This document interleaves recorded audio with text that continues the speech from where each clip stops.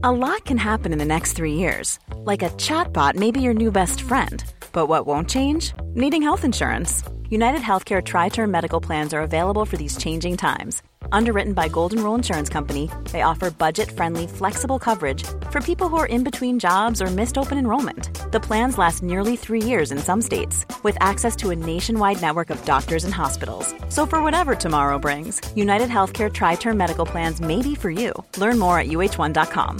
Hey, I'm Ryan Reynolds. Recently, I asked Mint Mobile's legal team if big wireless companies are allowed to raise prices due to inflation. They said yes. And then when I asked if raising prices technically violates those onerous 2-year contracts, they said, "What the f*** are you talking about, you insane Hollywood ass?"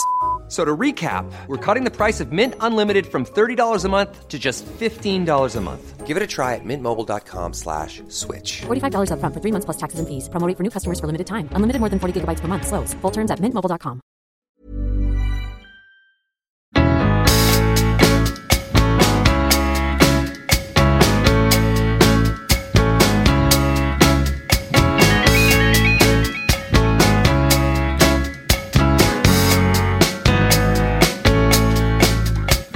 Välkomna till det 33:e avsnittet av podcasten Nya låten med mig, Pontus de Wolf, i samarbete med Acast.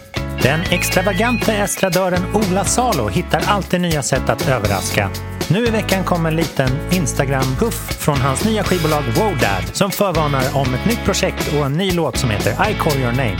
Låten är soundmässigt ett rejält avstick från Olas tidigare sounds, medan text och budskap är tydliga spår av hans speciella signum som kretsar kring identitet, religion, musikens kraft och kärlek. Och här för att bena ut den här nya låten har vi såklart huvudpersonen själv, nämligen den oförutsägbara, spralliga, glada, trevliga, skönsjungande och punkiga påfågeln från Avesta, Ola Salo!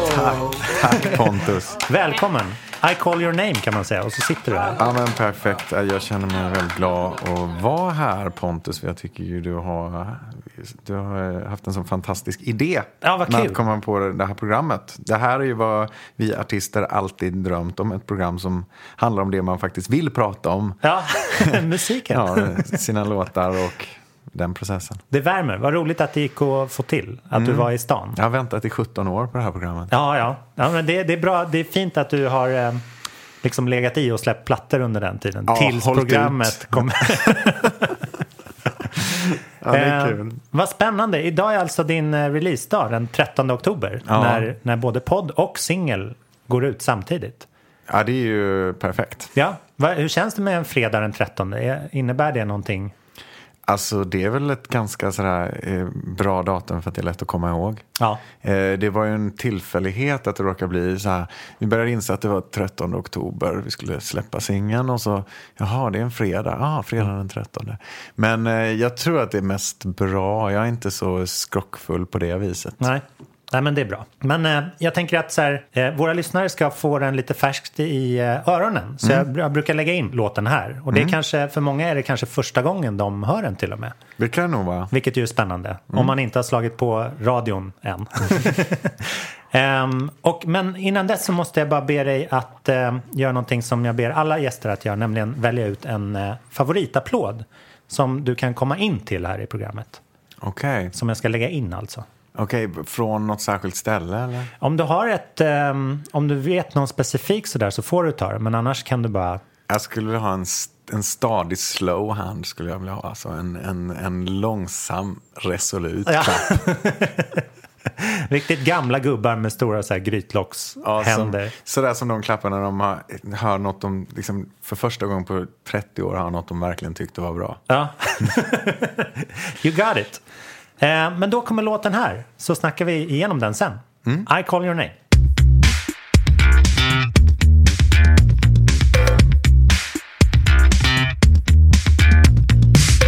When the night falls and everything seems different, and I wonder where all my confidence went, and when God seems to be far away or absent, when the fear of dark has the upper hand on me, and the pressure on my mind is too hard to beat, when I wonder if I'll see the night through, I pray to you, I pray to you.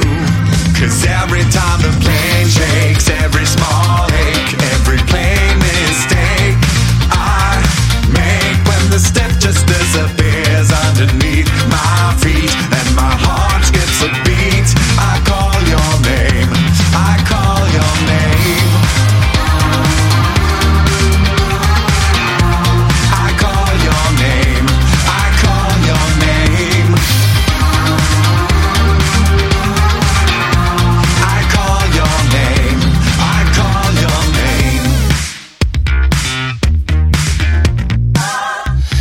my life I always strived for independence, a definition of freedom that shunts all coherence, and a love that smells like peppermints and incense.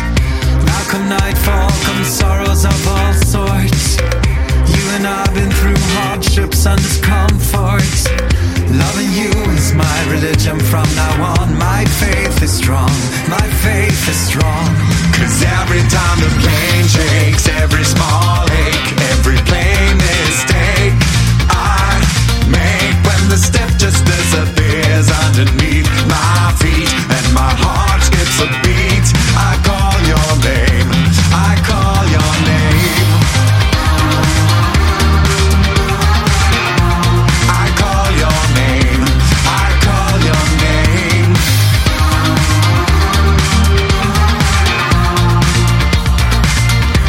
'Cause every time the plane shakes, every small ache, every plain mistake I make when the step just disappears underneath my feet and my heart skips a beat, I call your name, I call your name. I call your name, I call your name. I call your name, I call your name.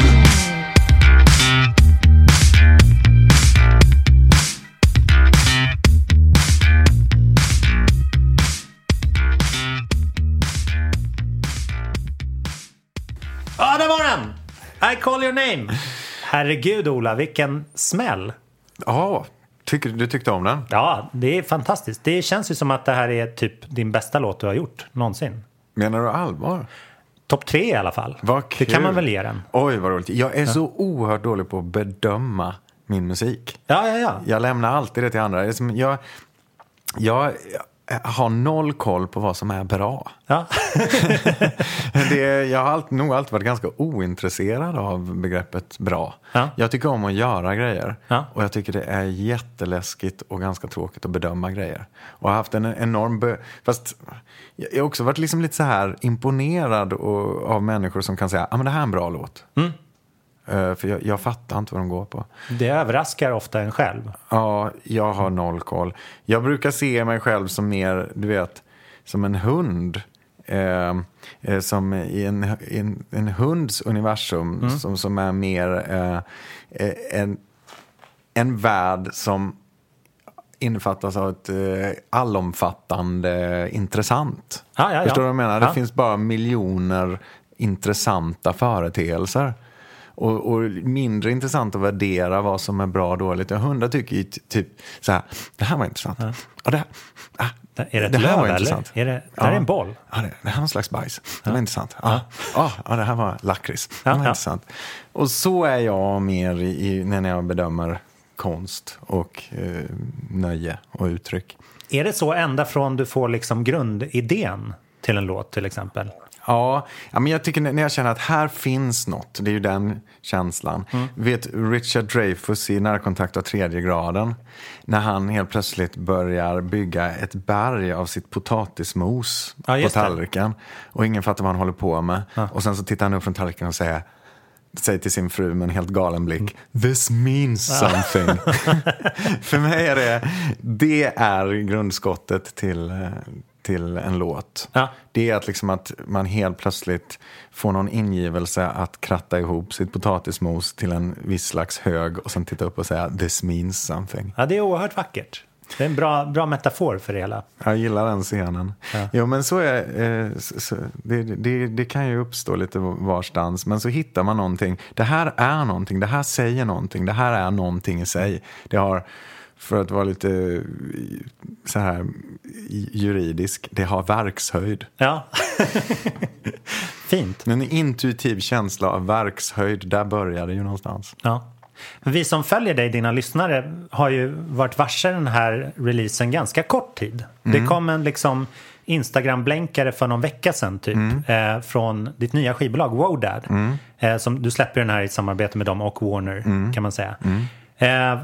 Det blir en väldigt så här spänning inför ett projekt på det sättet. Och nu när man har lite facit i hand så är det så här, du står med även ny producent och lite ny musikstil, kanske ny energi i det, vad vet jag. Mer nerskalat och lite så här tufft och vågat tycker jag kanske än sist. Vad kul. Ja, jättespännande. Hur har den liksom processen fram till det här varit för dig? Vad sökte du? Jag var väl ganska intresserad av att jag ville göra någon slags lite mer sparsmakad musik. Jag tycker väl att det är musik med luft i ljudbilden åldras bättre. Oavsett om det är Black Sabbath eller Erik Satie så tycker jag att det är musik med få element och mycket luft i låter alltid modern. Just det. Kraftverk också, verkligen. Men jag kan liksom se, jag tycker att det är, medans överbelamrad musik låter ofta snabbt daterad. Ja. Jag tycker att det går alltid snabbt att avgöra vilken tid en viss stycke musik kommer från när man lyssnar på liksom hur man valt att överproducera det.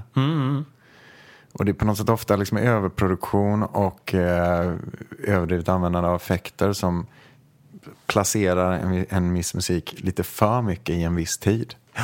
Det överproduktion betyder ju ofta att man har för mycket av någonting. Antingen för mycket idéer eller för mycket pengar eller liksom för mycket nya typer av ljud. Typ att man blir lite så här översvallad. Har du liksom, för det här är det din tredje soloskiva? Hur räknar det är min andra soloskiva. Ja. För Wilderness kom ut 2015. Stämmer. Liksom.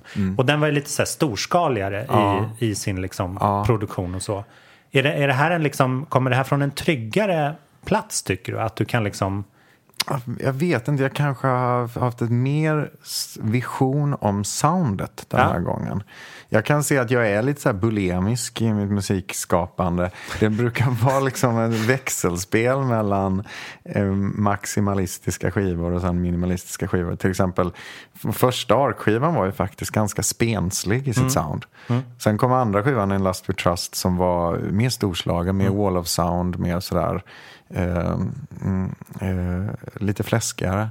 Och som resulterar i det mest skeletala som Ark någonsin gjorde, nämligen tredje plattan, State of the Ark, som var den så tänkte väldigt... jag mycket på när jag hörde den här låten faktiskt. För den smällde också till på ett sånt här sätt. Så, aha, de kan låta så här också. För man tror ju på något vis att ett ljud bara ska bli större och större och större. Ja, just det. Och sen så liksom, det är coolt med den här dragspelseffekten. Ja, men jag har nog funkat väldigt mycket så. Och därför att min vision kring musik är oftast att den ska vara sparsmakad. Sen så blir det väl också att jag vill ha väldigt mycket känsla och passion och uttryck i musiken. Och då kan den drivkraften ibland dra i vägen till att göra att man bygger på. Men jag tycker väl att sen då blir det då som sagt ett växelspel. Har jag gjort en platta som har mycket ljud, då känner jag ofta, gud, jag måste dra ner alla reglerna och bara göra musik där man bara hör ett ljud i taget. Och det är liksom någon slags bara självhushållning i det, att jag tycker liksom att det är, att jag tröttnar på mig själv när det blir för mycket av allt. Ja. Jag förknippas ju ofta med en slags maximalism och liksom sådär more is more grej. Men det är inte alltid egentligen musiken har låtit så. Jag tror att folk har upplevt också ofta min musik som mer pompös och storslagen än vad den egentligen har varit. Mycket för att jag sjunger på ett ganska sådär lite storslaget sätt. Så. Man tar till exempel första skivan, så var det liksom många som fick för sig att den var överproducerad och storslagen. Men det var den ju inte. Den lyssnar man på den så är den ganska tunn och torr. Ja, verkligen. Och jag återkommer ofta till det här tunna och torra. Och det på något sätt så var det ju tredje plattan, Lost We Trust, State of Dark, den var ju lite extrem på det. Och det är lite det jag kommer tillbaka till här. Jag tycker om musik där ljuden hoppar ut ur högtalarna. Ja. Jag vill inte skapa ett landskap att lyssna på. Jag vill att rummet som lyssnaren sitter i ska vara det rum där musiken utspelar sig. Ja, vad coolt, så man inte betraktar på avstånd. Nej, liksom. Jag vill inte att musik som jag gör ska vara som en landskapsmålning som du sitter och tittar på. Jag vill liksom att det ska vara ett drama som sker i ditt eget rum. Ja. Och det är därför som jag ofta har dragits till att göra tunn och torr musik. Ljud som liksom hoppar ut ur högtalarna och sätter sig bredvid dig i soffan. Där du ändå får vara ganska stor. Ja, Och, liksom... och jag kommer ofta liksom lite ut i rummet där du befinner dig. Och det spännande med det blir ju om du då gör musik som inte har ett landskap i sig, då kommer den musiken mer blanda sig i den ljudmiljö där du befinner dig. Ja, och då kommer också musiken låta lite annorlunda varje gång. Ja. Så att det finns, jag har velat göra musik där det finns utrymme liksom att en faktor i musiken är ditt eget liv, din egen värld och ditt eget rum, och så hoppar jag och mina ljud in i det. Lite sån här AR, eller vad heter det? Augmented reality som de latchar med. Ja, just det. Lite bättre Pokémon Go, va? Ja, lite sånt där. If you have 9 sons in a row, baseball teams make money, you know. Men det ligger ju helt rätt i tiden eftersom man lyssnar på så extremt stort spann av liksom, antingen är det små datahögtalare eller lurar eller stora stereos eller liksom klubb. En låt ska ju på något vis funka i alla. Ja, just det. Jag tror jag fick den här idén tidigt när jag minns när min pappa köpte en Pentium-dator och den hade liksom 1 gig minne. Eller om det var hårddisken. Och det var så mycket minne i den här datorn att man var tvungen att uppfinna ett nytt prefix. Liksom. Det räckte inte med meg längre. Det var 1 gig. The last computer you'll ever need. Och det är liksom 1 gig, det är väl vad som finns i jag vet inte, ett mjölkpaket idag. Ja, verkligen. Jag vet inte. Men det var i alla fall häftigt. Och då minns jag att den datorn kunde ju spela upp ljud som lät lite knastrigt och dåligt ur lite dåliga högtalare. Och detta var väl då kanske 97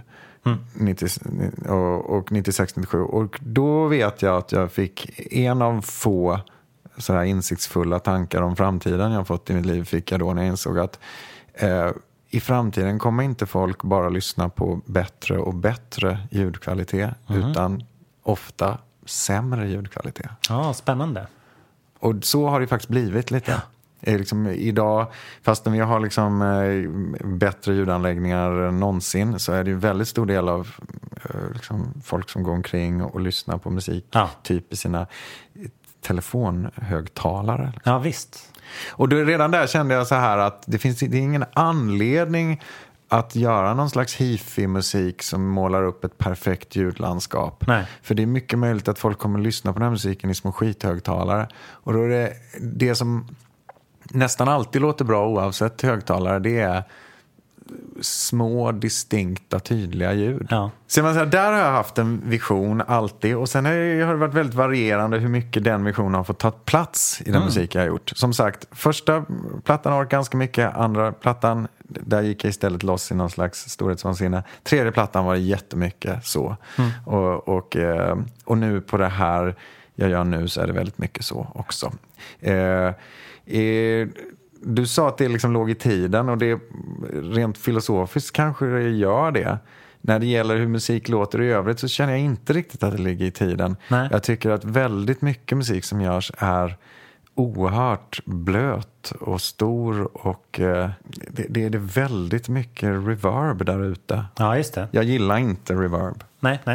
Jag gillar inte så mycket rumseffekt, som sagt.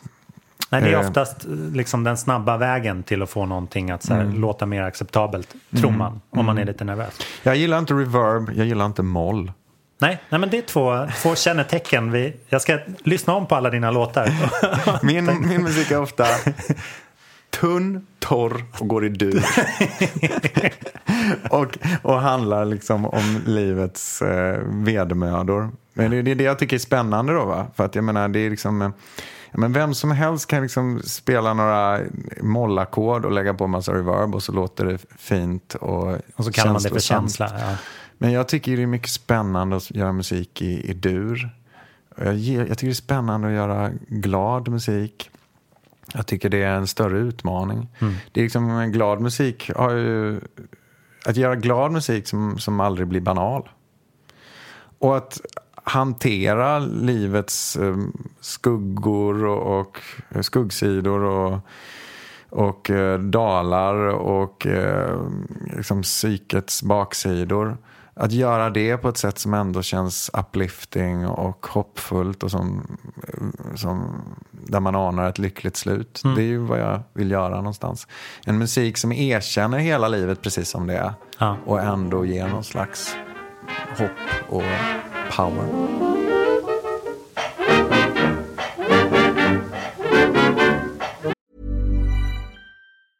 Cool fact, a crocodile can't stick out its tongue. Also, you can get health insurance for a month or just under a year in some states. United Healthcare short-term insurance plans, underwritten by Golden Rule Insurance Company, offer flexible, budget-friendly coverage for you. Learn more at uh1.com. Ryan Reynolds here from Mint Mobile. With the price of just about everything going up during inflation, we thought we'd bring our prices down. So to help us, we brought in a reverse auctioneer, which is apparently a thing. Mint Mobile Unlimited Premium Wireless. How to get 30, 30, bit to get 30, bit to get 20, 20, 20, bit to get 20, 20, bit to get 15, 15, 15, 15, just $15 a month? Sold! Give it a try at mintmobile.com/switch. $45 up front for 3 months plus taxes and fees. Promo rate for new customers for limited time. Unlimited more than 40 gigabytes per month. Slows full terms at mintmobile.com.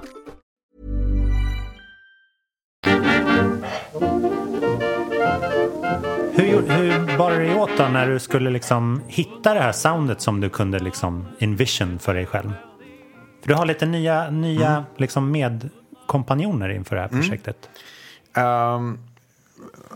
Man säger så här att min idé när jag började göra den här musiken var att jag ville göra någon slags rockmusik, någon slags glam poprock som jag alltid vill göra, fast jag vill göra det på ett nytt sätt. Och min tanke var att jag vill göra något som man kan se framför sig ett rockband göra. Men jag vill inte att det skulle låta som rockbandsmusik. Och därför tänkte jag istället om jag gör musik som är arrangerad och producerad som elektronisk musik.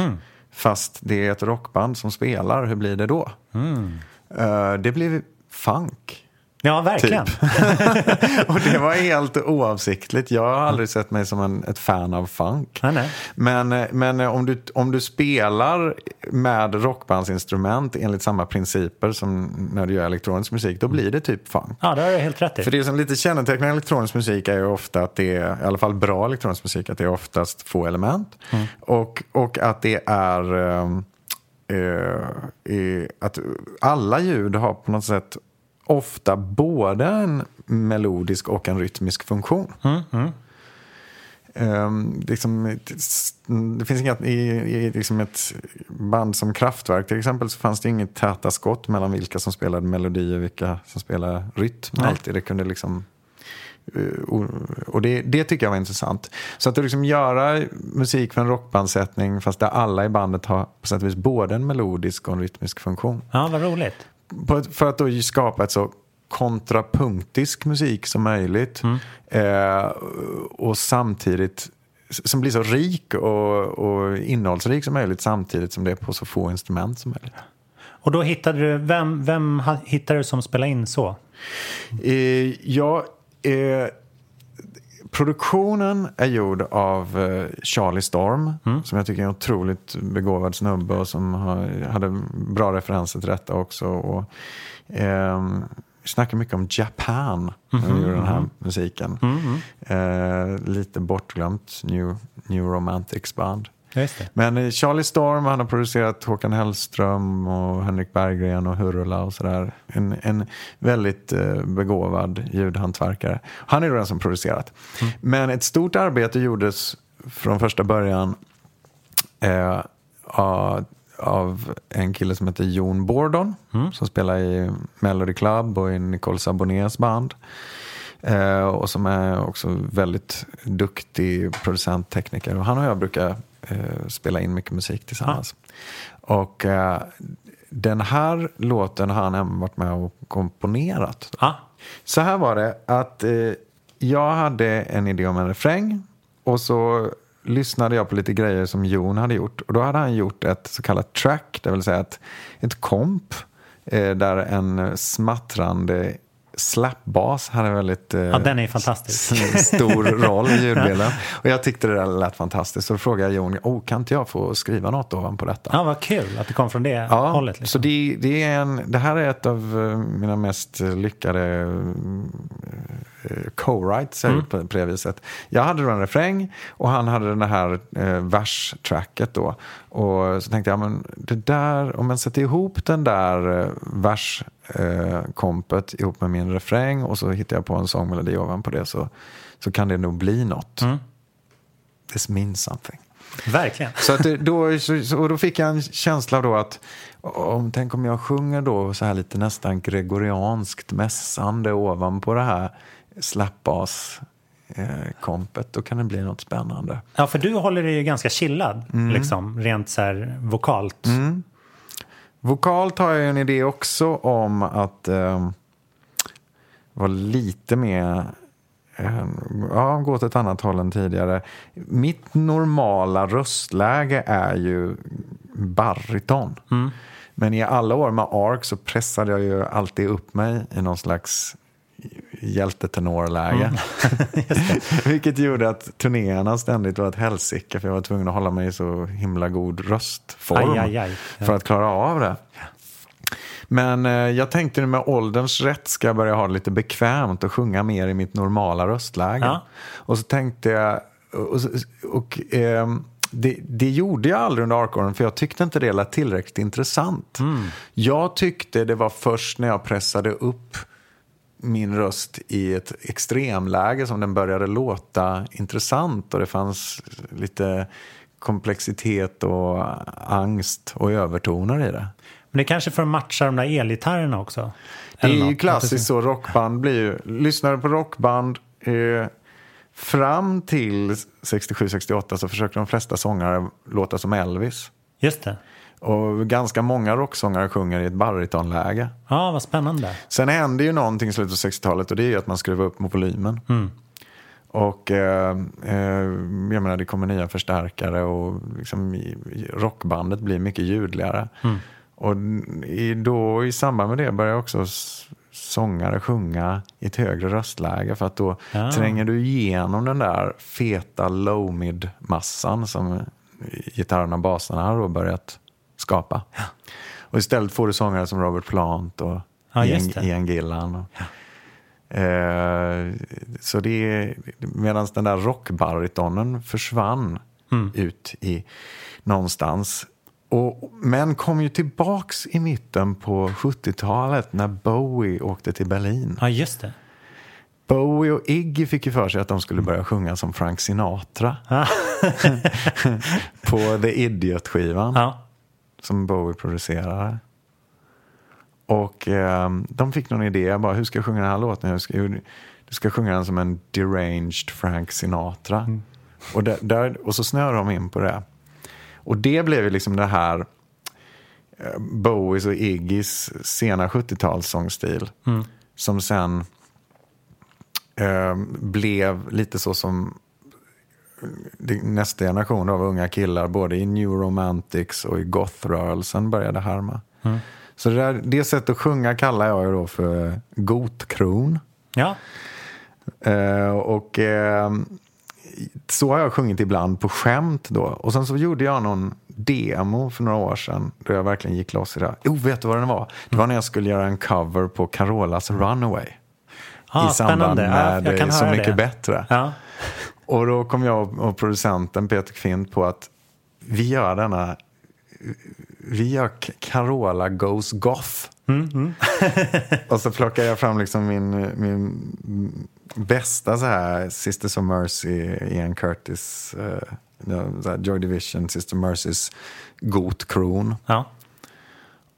Och i det där så bara hittade jag någonting, fan det här kan bli något. Det här är gött. Ja. Det här låter ju ball och det är samtidigt mitt normala röstläge. Just det.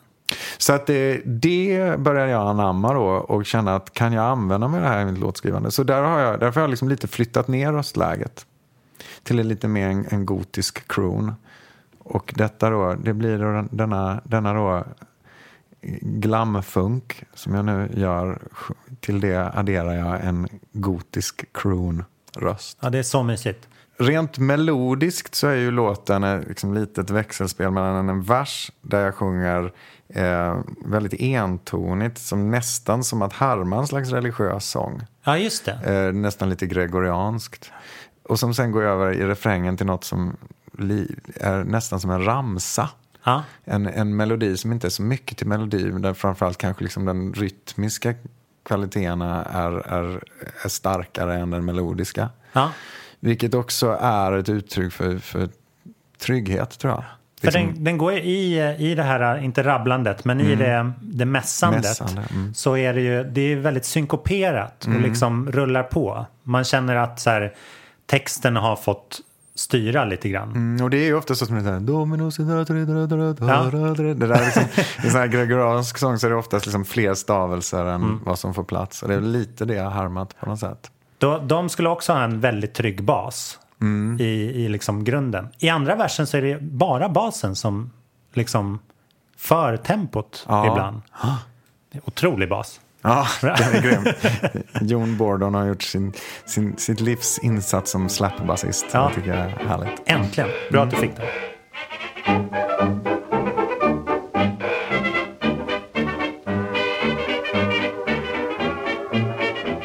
Om man kollar lite på så här textinnehållet i den här så känner man ju verkligen igen dina liksom signum, om man säger. Det handlar om identitet och gnutta religion, kärlek och liksom den individuella rätten, eller vad man ska säga. Och så. Det är sånt jag förknippar dig med. Och det är tolkningsbart vem den här you i låten är. Jag tänkte vi skulle komma fram till den korrekta svaret, om det finns något sånt här. Hur jobbade du på den här? Var den liksom fanns... Du kom in på den här funkgrunden och sen skrev du låten ovanpå den. Liksom. Fanns textinnehållet där och kluckade innan, eller hur var det? Ja, refrängen fanns både liksom text och melodi innan. Ja, det sa du ju. Och sen så var det liksom Jons vers, det födde fram hur jag skulle sjunga i versen. Den här låten började som ett tal som jag faktiskt höll till min fru på vår bröllopsfest. Sen så kom jag på att jag skulle skriva om det här talet, eller det som var den röda tråden i talet, till en låttext. Och när jag gjorde det så infann sig någon slags ett tonläge, märkte jag, som var ceremoniellt, nästan liksom lite religiöst, som en hymn. Ja. Och då började jag känna att kanske låten hade en större betydelse än vad den haft från början. Ja. Ursprungligen så handlar den ju om, man kan säga att låten handlar om hängivelse. Ja. Och en passionerad hängivelse och den passion som kan uppstå när du fullkomligt litar på någon. Tillit och hängivelse. Och det hör man ju att det har både någon slags religiös och mer romantisk klangbåta. Och låten då, så som jag skrev texten, så handlar det om en kärleksrelation som tar platsen av en religion hos någon. Ja. Där återkommer ju tema som jag ofta jobbar med, att jag på något sätt på samma gång beskriver religionen, gör religionen, det jag upplever som religionens kärna, förståelig för mig själv, samtidigt som jag använder grepp som skulle kunna upplevas som lite härdiska eller blasfemiska. Och det där är ett uttryck för att jag i mitt artistskap hela tiden har jobbat med att förhålla mig till min religiösa bakgrund. Jag är ju prästbarn.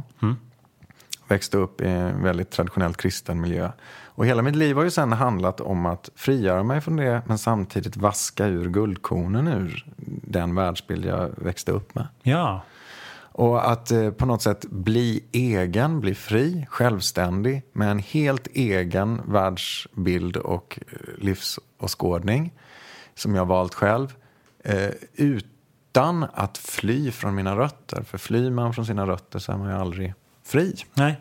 Så det har ju varit mitt livsprojekt på ett sätt. Och The Ark och mitt egna artisteri har ju varit ett uttryck för det.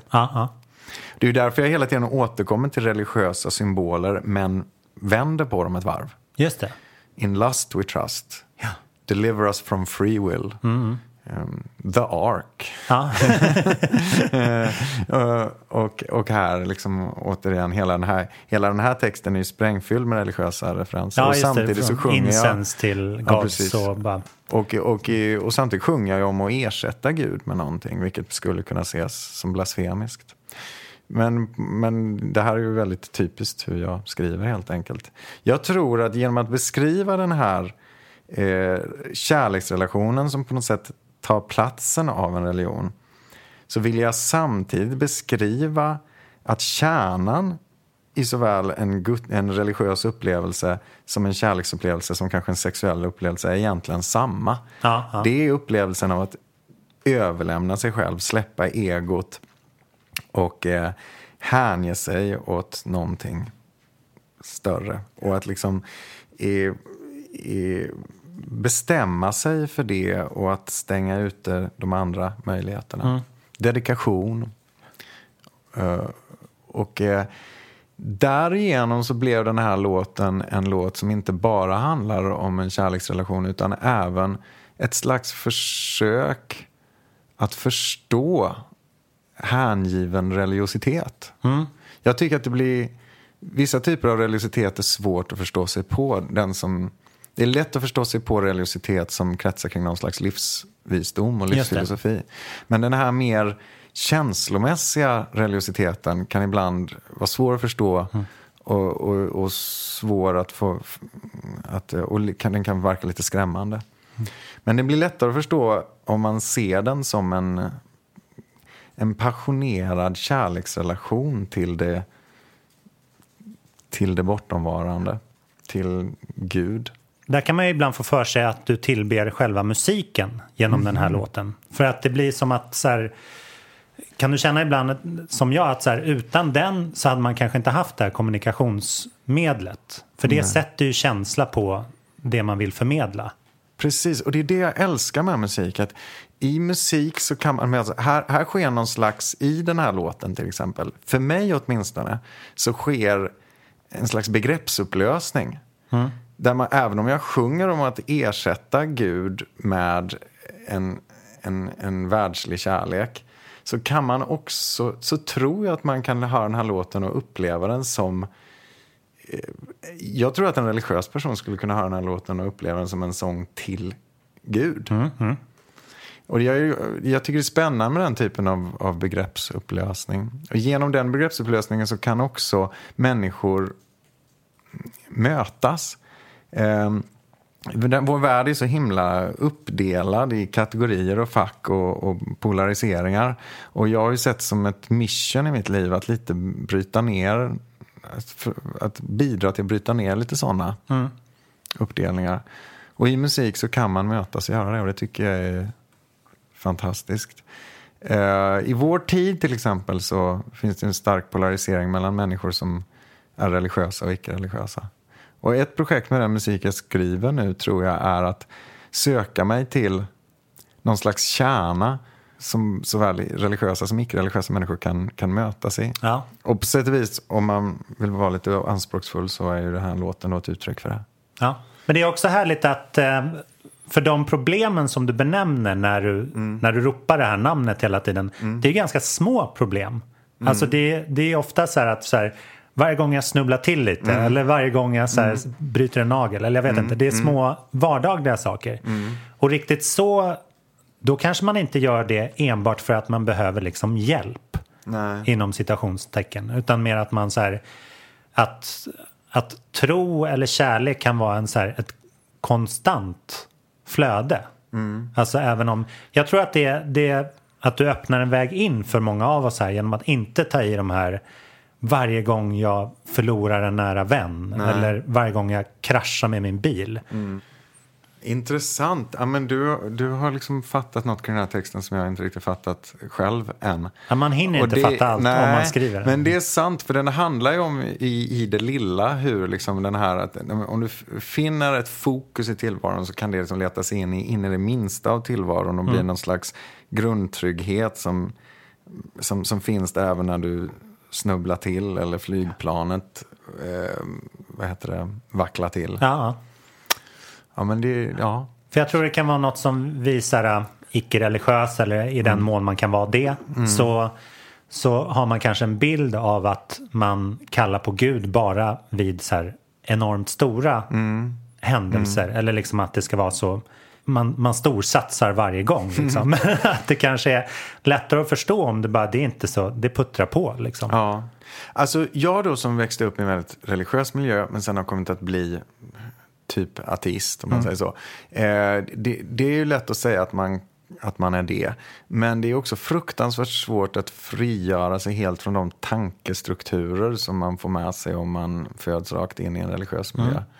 Och på sätt och vis har jag ju lagt ner mycket energi på att bli helt fri i det. Och en grej är nog det här, och det är en otrolig tillgång med religionen, att den finns i det lilla. Den finns där som en slags skyddande, en grundstruktur, ett skyddsnät som bär upp en hela tiden, även när det bara gäller de här små sakerna. Och det är ju kanske anledningen att den också är svår. Det är svår att breaking up with God. Det är liksom ingen lätt sak att göra. Nej. För att den där tilliten som då en gudstro ger, den finns i de mest minimala delarna av tillvaron också. Men och här, den här sången beskriver ju hur en dedikerad kärleksrelation kan någonstans ersätta det. Eller vara samma sak. Där sa du en mening. Vad skönt.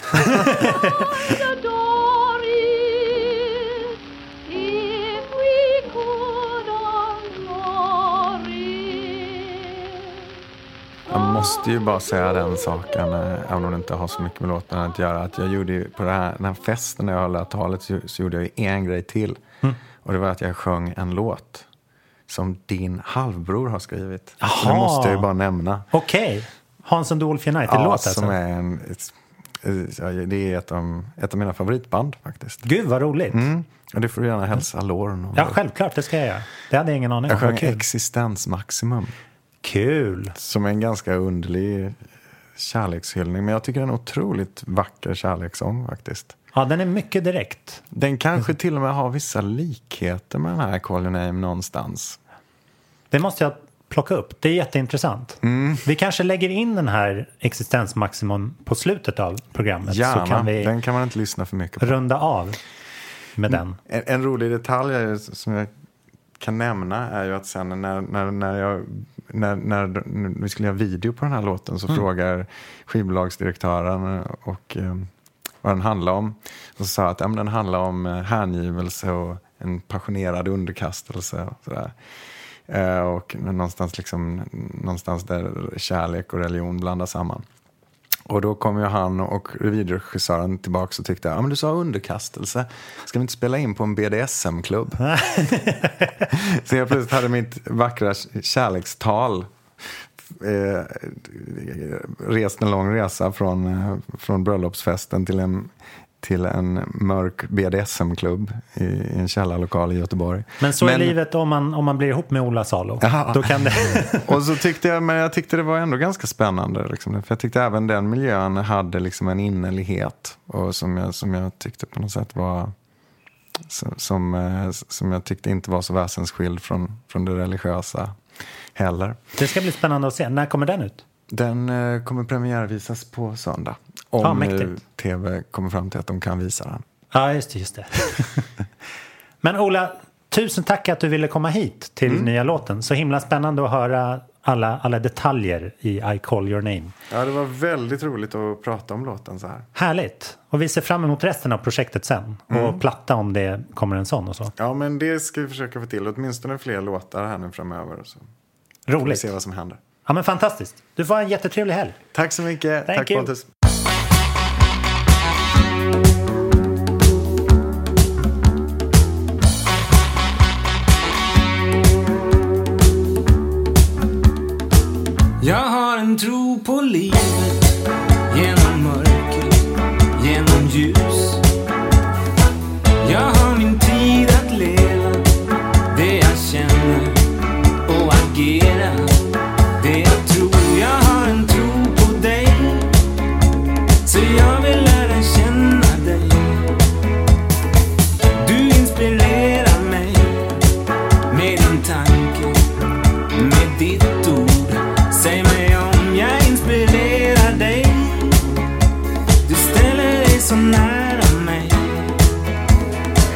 Inte bara ord, det är vad vi gör och gör allt vi kan.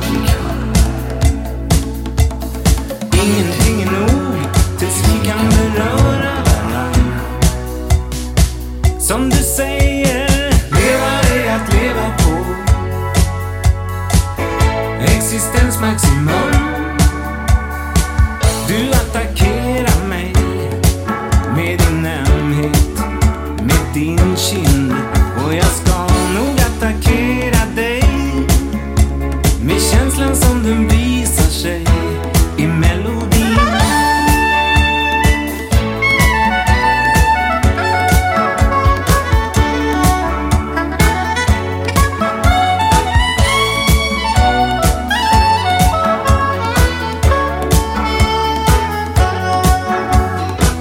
Jag har en tro på dig.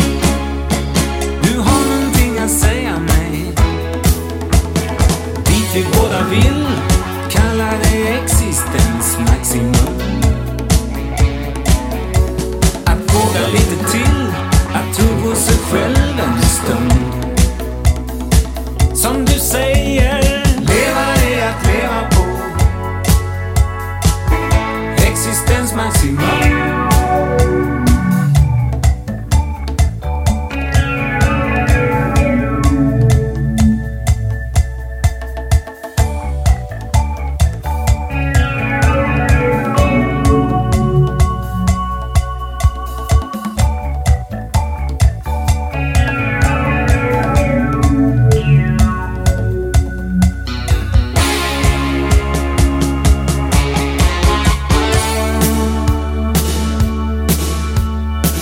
Jag har en tro på livet, genom hetta, genom köld.